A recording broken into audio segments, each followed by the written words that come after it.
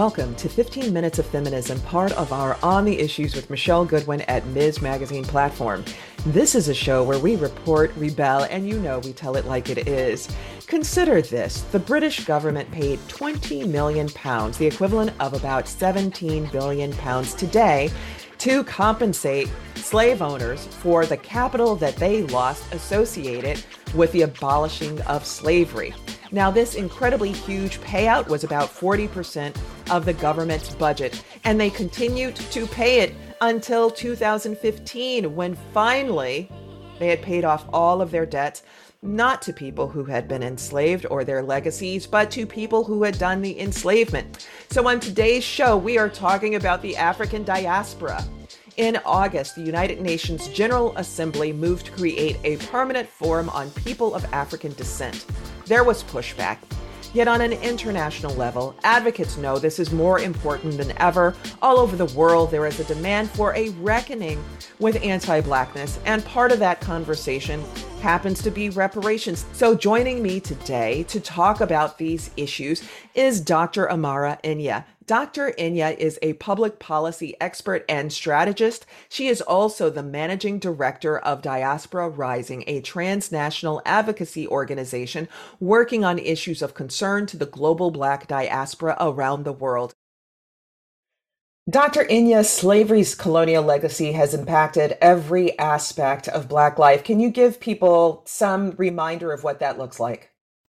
Well, it looks like, when we look at around the world, the conditions of Black people in any country that they're in are really struggling. When we look at metrics such as employment, access to healthcare, the effects of the COVID-19 pandemic, the climate crisis, Black people around the world are bearing the brunt of that, but it's really the result of structural and systemic racism. It's the result of capitalism that is really impacting the quality of life for Black folks wherever we find ourselves.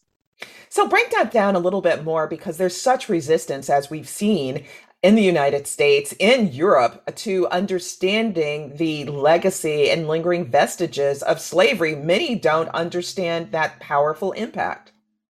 Sure. I would say there's probably some willful refusal to acknowledge the present day impact of the transatlantic slave trade, of slavery, and the need to recognize how institutions have actually been built to make sure that Black people in particular were at the lowest rungs of society. So we can— wait. You said institutions built to actually ensure this about African Americans and Afro-Europeans and Afro-Caribbeans. Didn't mean to interrupt you, but that's some powerful, sort of gems that you just dropped into the conversation.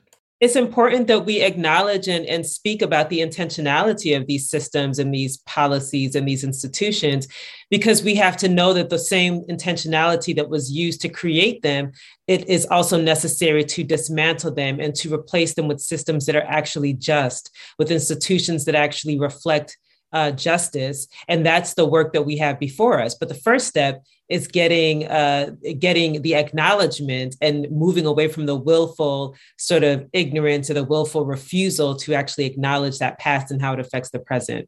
So Dr. Inya, you are just breaking it down, and there's a piece that's really important in the story. Many people presume that the story of slavery itself is one in which Black people were kidnapped from the shores of Africa and brought to the United States, or that Europeans took Black people to the Caribbean. But there's a deeper story. How do Black people get to South America, to Brazil? What's the story in the other places that people don't look?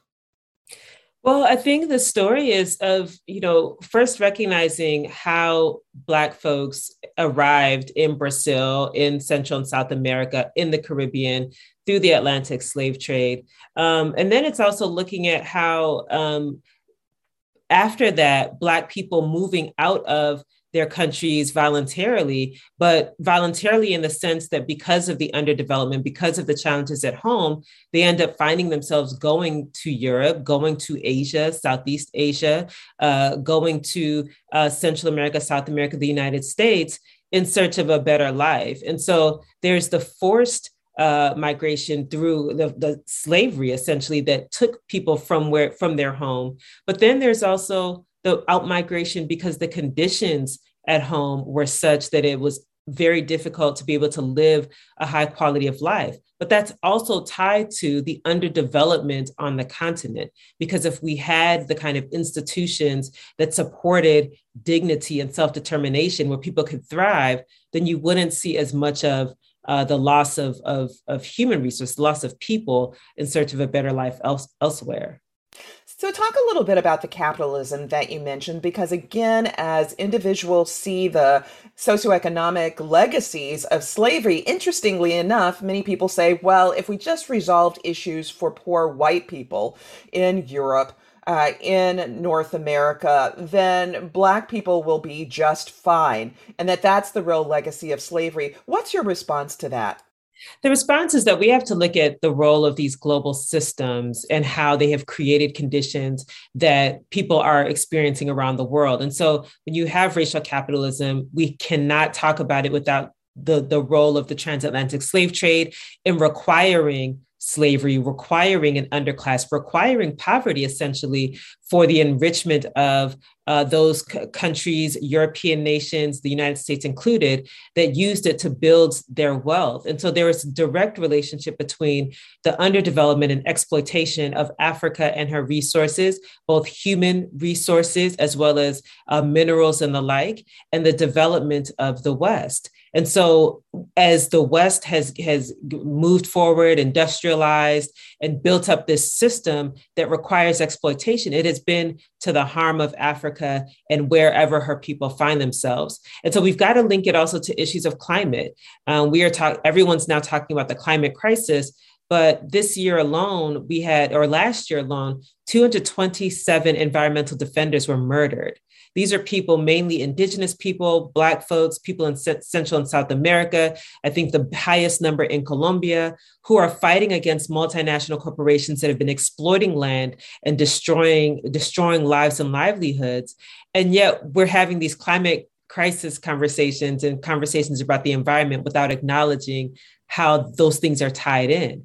So, well, in fact, there are people who say that really the crisis of climate change can date back to 1492. And given the fact that there's such resistance to understanding this history, in fact, legislation that's been proposed and even enacted in some states in the United States to make sure that children aren't taught about these things, can you explain what some advocates mean by the climate crisis is a 1492 problem?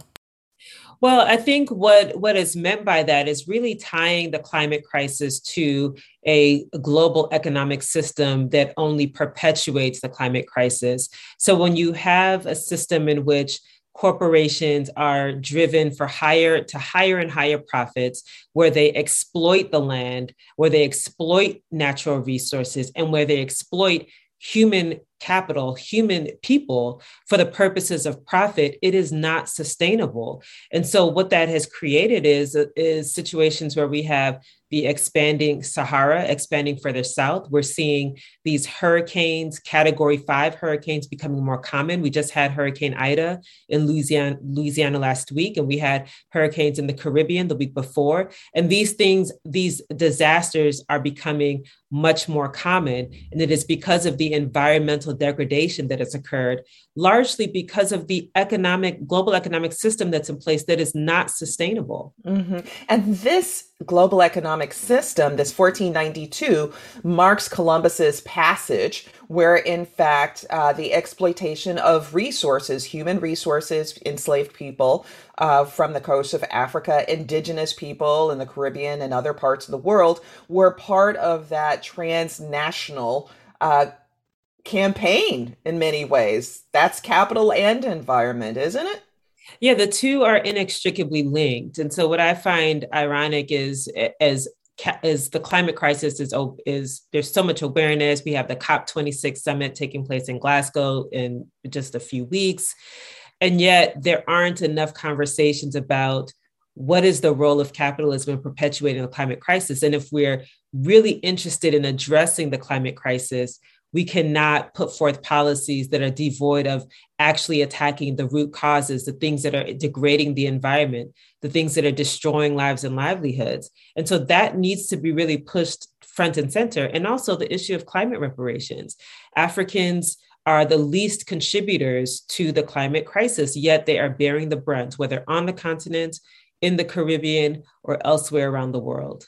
Well, what you're saying is actually sending chills. And there are two thoughts that I have. And boy, I could just spend hours and hours with you. This is a conversation that has to go on repeat. So I'm thinking about a couple of things. That one, there is really a kind of understatedness to the coverage that we see in traditional news media about slavery and capitalism, because many would kind of suggests that it's really industrialism, the Industrial Revolution, that leads the United States, let's say, to a global economic power, and perhaps the same in Europe. How do you disabuse people of that notion, and that slavery and also European colonialism actually were the backbones of building those the capital for those countries, those continents? Sure. I mean, we have to be honest. It was definitely slavery, it was colonialism, where these European countries essentially created what I call company states out of Africa. And that means these countries were formed for the purposes of enriching the colonial entity, whether it was the UK, France, Belgium. I mean, that's documented history. And also, we have to talk about imperialism and the use of force, the use of military and the police to perpetuate the exploitation in these countries. We have to talk about how so many individuals and leaders on the continent were assassinated precisely because they refused to go along with the program that would continue to exploit their people. So it comes with, there's a force component to it, imperialism and the use of violence to perpetuate the exploitation of resources in these countries that resulted in being able to gain access to the minerals, natural resources, human capital that built up the West, simultaneously harming and inhibiting the progress of the global South. So, very recently, you've lobbied at the United Nations in favor of the establishment of the UN Permanent Forum on People of African Descent. And you also penned an article for Ms. Magazine explaining why it's important. So, why is it, and was there pushback? I mean, in this day and age, one would think that Europe, the United States, Caribbean, South America, Central America, there would be just full on board. We recognize this history. Let's jump on this and let's do some repairing. Was that the case? Well, it wasn't the case, which was not 100% surprising, but it was still interesting to see it playing out in real time. So the Permanent Forum on People of African Descent is absolutely necessary now because the diaspora, the African diaspora is connecting in unprecedented ways now. We're recognizing the connectedness of the struggles that we're facing and also our power. So we're linking issues of state violence, whether in Colombia or Chicago. We're seeing similarities in the climate crisis, whether in Niger or in Haiti. And so it is a space for us to now collectively strategize, dialogue, share our ideas, share our strategies for addressing these challenges that we face. And it allows us to do that in a way where we're all coming together under one banner. So it was absolutely important that we do this. And we did experience pushback. I mean, again, the European Union, for example, was not we found some resistance changing the language in the draft document that in ways that would weaken it. We also saw significant resistance from the UK, which definitely wasn't surprising given the release of their Sewell report, I believe a year ago, that basically said there was no racism in the UK. So that wasn't very surprising. But what we know is that as we come together collectively, the diaspora, yes, it's going to cause some apprehension perhaps on those who have benefited from our being disjointed and being separated. But we have to keep pressing forward. That's such an important point, and it makes me think about the fact that we're in a global pandemic, and as well, last year, as part of that global pandemic, we saw stateside the deaths of Ahmaud Arbery, Breonna Taylor, and George Floyd. In many ways, this was not new because every year we see such dramatic violence, both private violence, Ahmaud Arbery, and also public violence by the police in the deaths of Breonna Taylor and George Floyd. But what was interesting was its resonance around the world. Can you tell us just a little bit about that interconnectedness, and why people felt a part of the movement, the Black Lives Matter movement taking place in the United States, and launched such movements in countries around the world? It was really just a watershed moment, and that spark on a powder keg with the murder of George Floyd that no one could have predicted. But I just recall seeing, as we were in uprisings, I was in Chicago at the time, and we had massive uprisings here. And I recall seeing videos of people in Ghana holding signs protesting also about George Floyd. I saw the same with folks in Nigeria, folks in Kenya. Granted, they have their own issues with police and state violence there, but to see that solidarity was absolutely amazing and I think unprecedented. And what it did is it set off a wave of people standing up in their own respective countries to say, we need to lift our voices. This is our moment to really push for the kinds of changes that we know need to happen. And we saw it everywhere. In the UK, we saw statues of former slave owners coming down. Also in the US, we saw NSARS in Nigeria that was sparked in October of 2020, which I think is a direct result of seeing these uprisings happening everywhere else as a result of George Floyd. And so it's a watershed moment that I think has changed the dynamics of our organizing and has also given us the ability to now start to connect in even deeper ways to continue to build on that momentum from last year. And so I want to connect the past with the present and also thinking about how these moments shape the future and reality for women of the African diaspora, to fill in a bit of the blanks there, because so often as history records the tragedies or even the triumphs of slavery and overcoming it, much of race is rooted in thinking about how it affects men.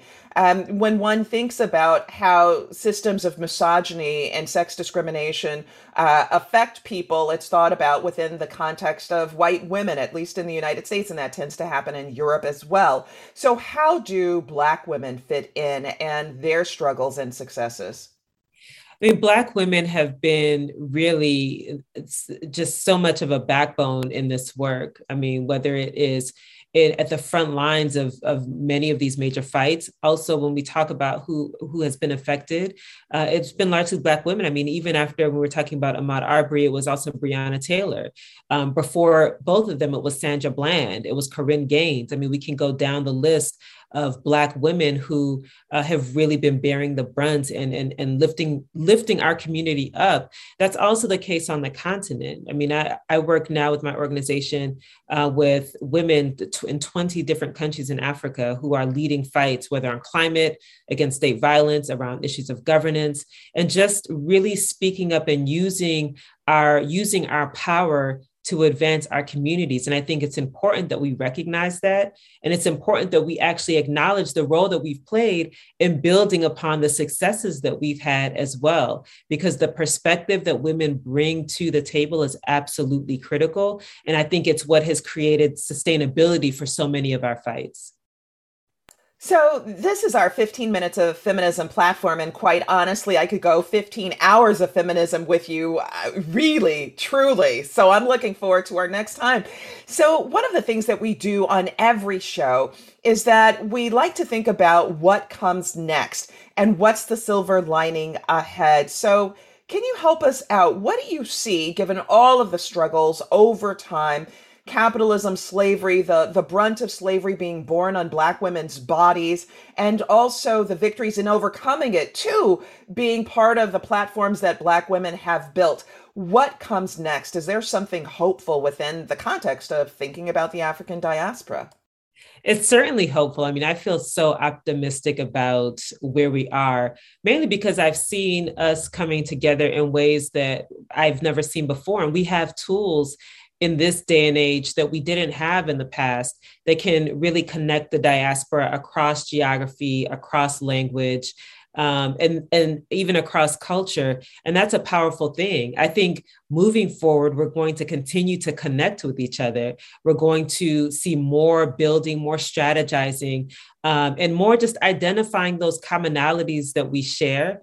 And what's going to come out of that is more effective organizing and more effective implementation of our vision for the kinds of societies that we know will allow us to live with dignity and to be self-determining. So I think that we're actually moving into a space where we're going to start to see even more of the fruits of our labor, but it's because we'll have a more connected, more aware diaspora that's really standing in solidarity with each other. Dr. Inya, thank you for joining me for our 15 Minutes of Feminism platform at Ms. Magazine. Thank you so much for having me. Guests and listeners, that's it for today's episode of 15 Minutes of Feminism, part of our On the Issues with Michelle Goodwin platform at Ms. Magazine. I want to thank my guest, Dr. Imara Inya, for joining us and being part of this critical and insightful conversation. And to our listeners, I thank you for tuning in for the full story. We hope you join us again for our next episode, where we will be reporting, rebelling, and telling it like it is, as usual. It will be an episode you will not want to miss. For more information about what we discussed today, head to MsMagazine.com and be sure to subscribe. Now, if you believe, as we do, that women's voices matter, that equality for all persons cannot be delayed, and that rebuilding America, being unbought and unbossed, and reclaiming our time are important, then be sure to rate, review, and subscribe to On the Issues with Michelle Goodwin in Apple Podcast, Spotify, iHeartRadio, Google Podcasts, and Stitcher. We are ad-free and reader-supported. Help us reach new listeners and bring the hard-hitting content you've come to expect by rating, reviewing, and subscribing. Let us know what you think about our show, and please support independent feminist media. Look for us at MsMagazine.com for new content and special episode updates. And if you want to reach us to recommend guests for our show or topics that you want to hear about, write to us at ontheissues@MsMagazine.com, and we do read our mail. This has been your host, Michelle Goodwin, reporting, rebelling, and telling it like it is. On the Issues with Michelle Goodwin is a Ms. Magazine joint production. Kathy Spiller and Michelle Goodwin are our executive producers. Our producers for this episode are Roxy Zoll and Oliver Hogg. Our social media intern is Lillian LaSalle. The creative vision behind our work includes art and design by Brandy Phipps, editing by Will Alvarez and Marsh Allen, music by Chris J. Lee, and social media assistance from Lillian LaSalle. Stephanie Wilner provides our executive assistance.